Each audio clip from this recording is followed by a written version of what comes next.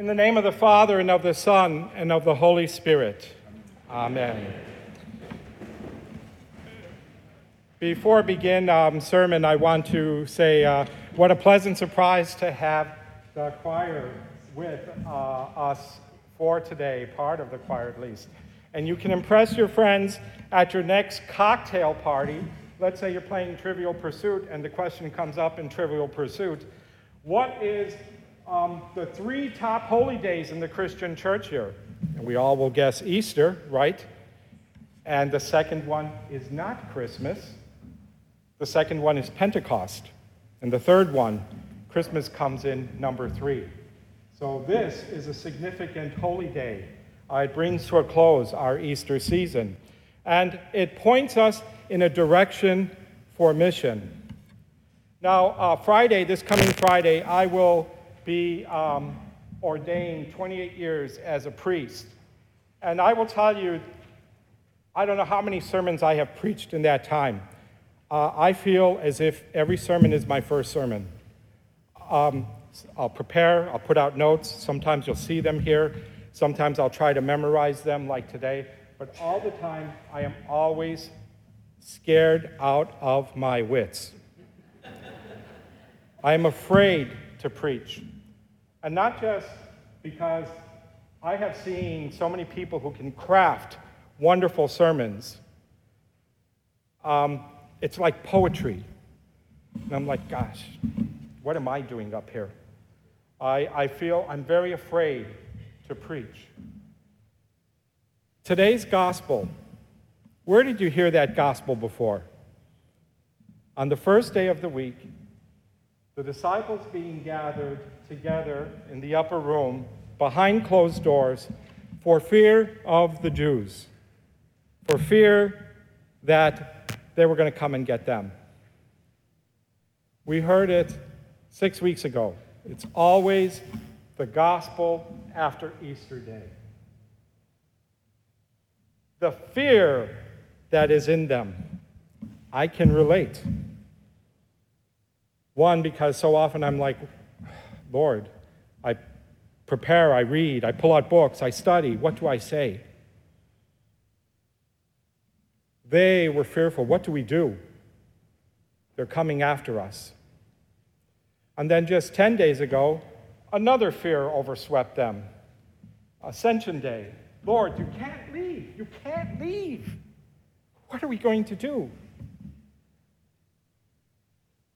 The power of the Holy Spirit comes, and it does not take away fear.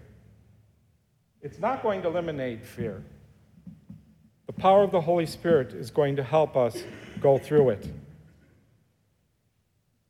In 28 years, it's the power of the Holy Spirit that allowed me to climb these stairs. And even though people look and like, well, that was like a good sermon, or I'm definitely preaching to myself, and I'm afraid. Because the mission of the church, and by church I don't mean institution, but that is what it has come. The mission of the church is to show Christ to others. Now that we are an institution, one of the worst Pentecost sermons I ever heard, I was a layman in Green Bay, and the priest, the very first thing he says is, "Happy birthday." And people just looked at him. He's like, "Happy birthday. Today is the birthday of the church." No, not really. Not in the sense, the birth of the church as an institution. But the start of the church with a capital C as the body of Christ. They received power to go through their fears. We read in Acts later on, if we were to continue in the chapter, and after Peter's first sermon, 3,000 were added to their number that day. Wouldn't that be a nice problem, if you will? We would be a mega church. But that's not the heart of it.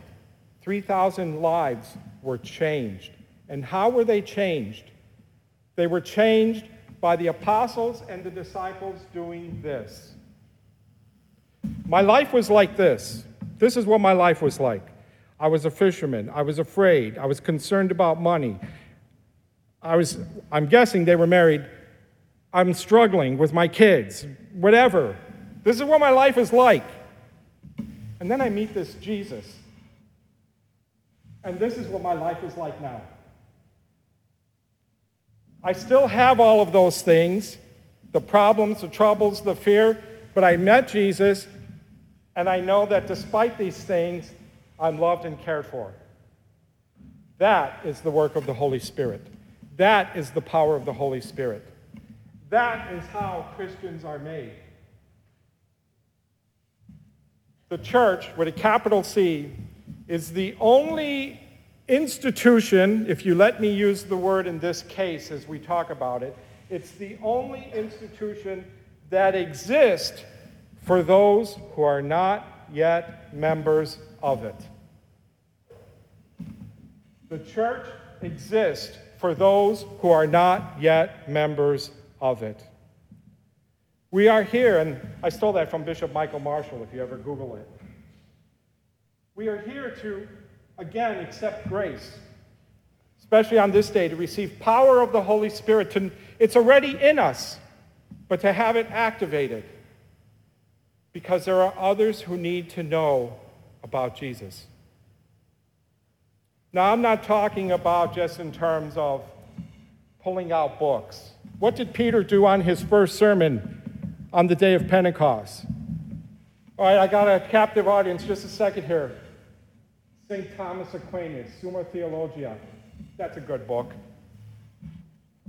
Well, 1,200 years from now, St. Thomas of Aquinas is going to say this in his Summa Theologia.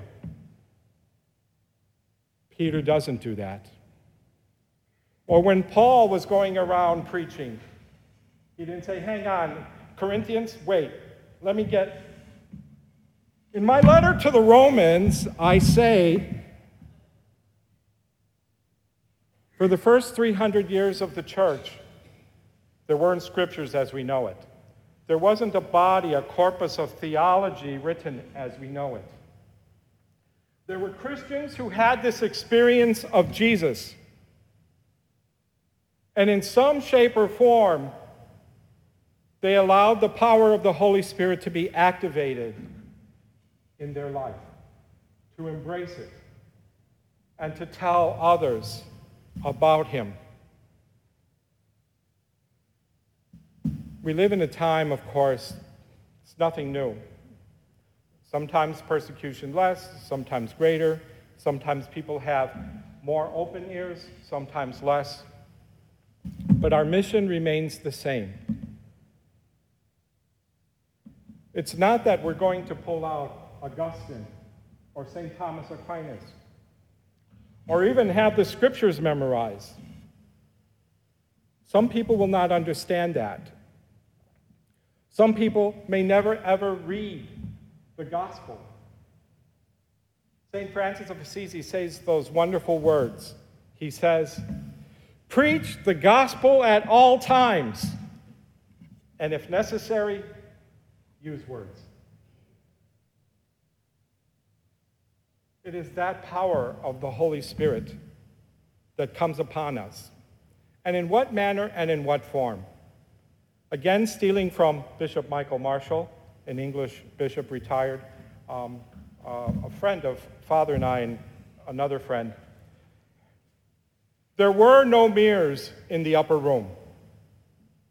There were no mirrors in the upper room so that people were sitting around and saying, oh, look, I got the Holy Spirit.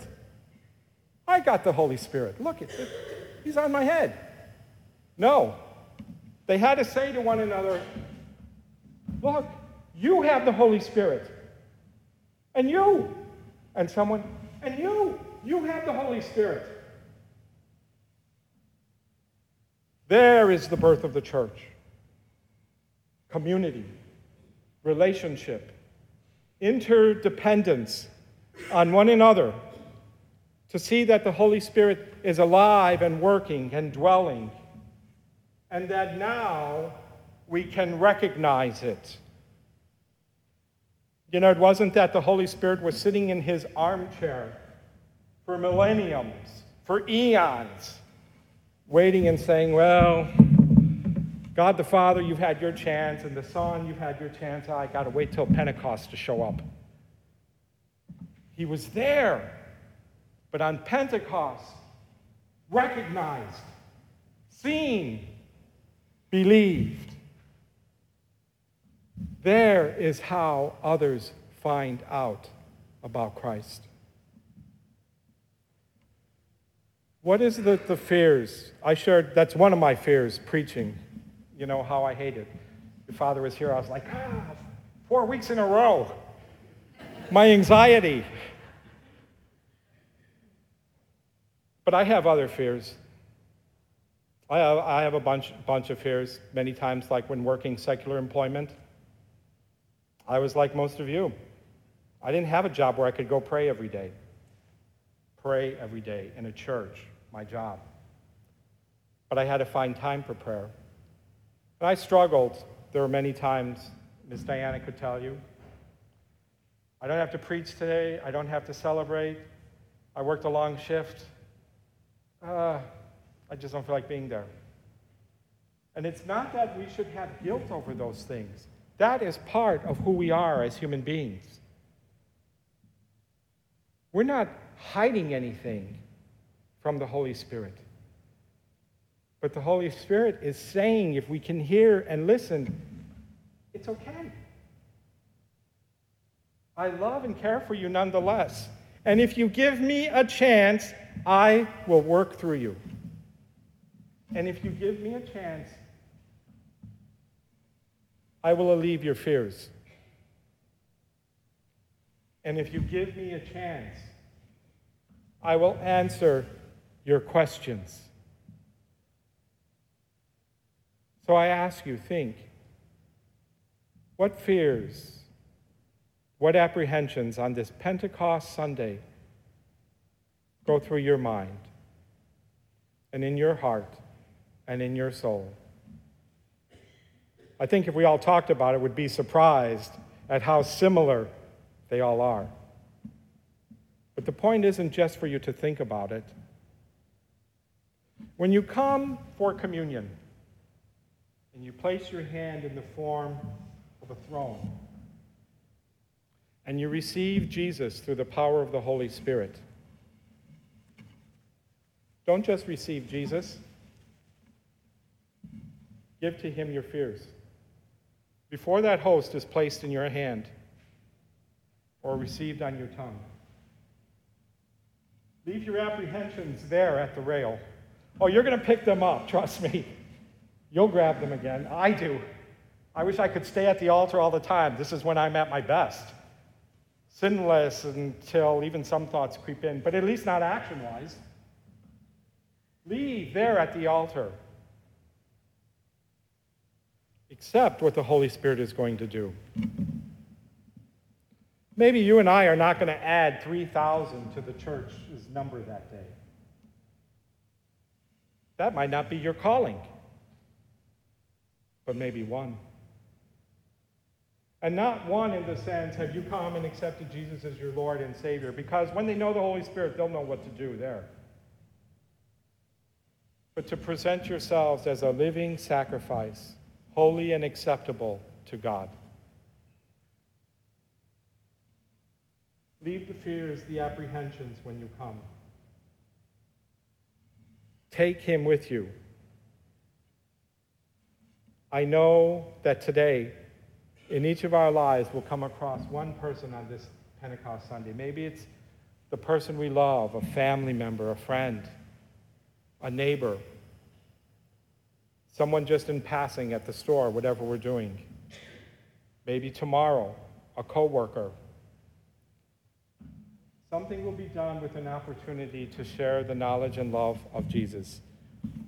Not in a theological way, not while someone is reaching for the SpaghettiOs that you go and talk to them, but by what they see you do and say in the kind word, "Good morning, ma'am.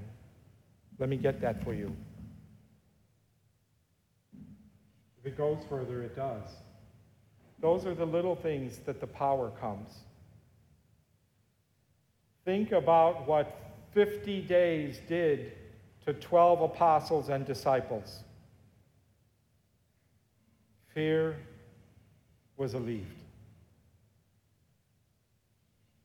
May the power of the Holy Spirit then come upon us, so that without fear we will know him and love him and serve him and be happy with him in this world and live with him in that land where there is no fear, forever and forever.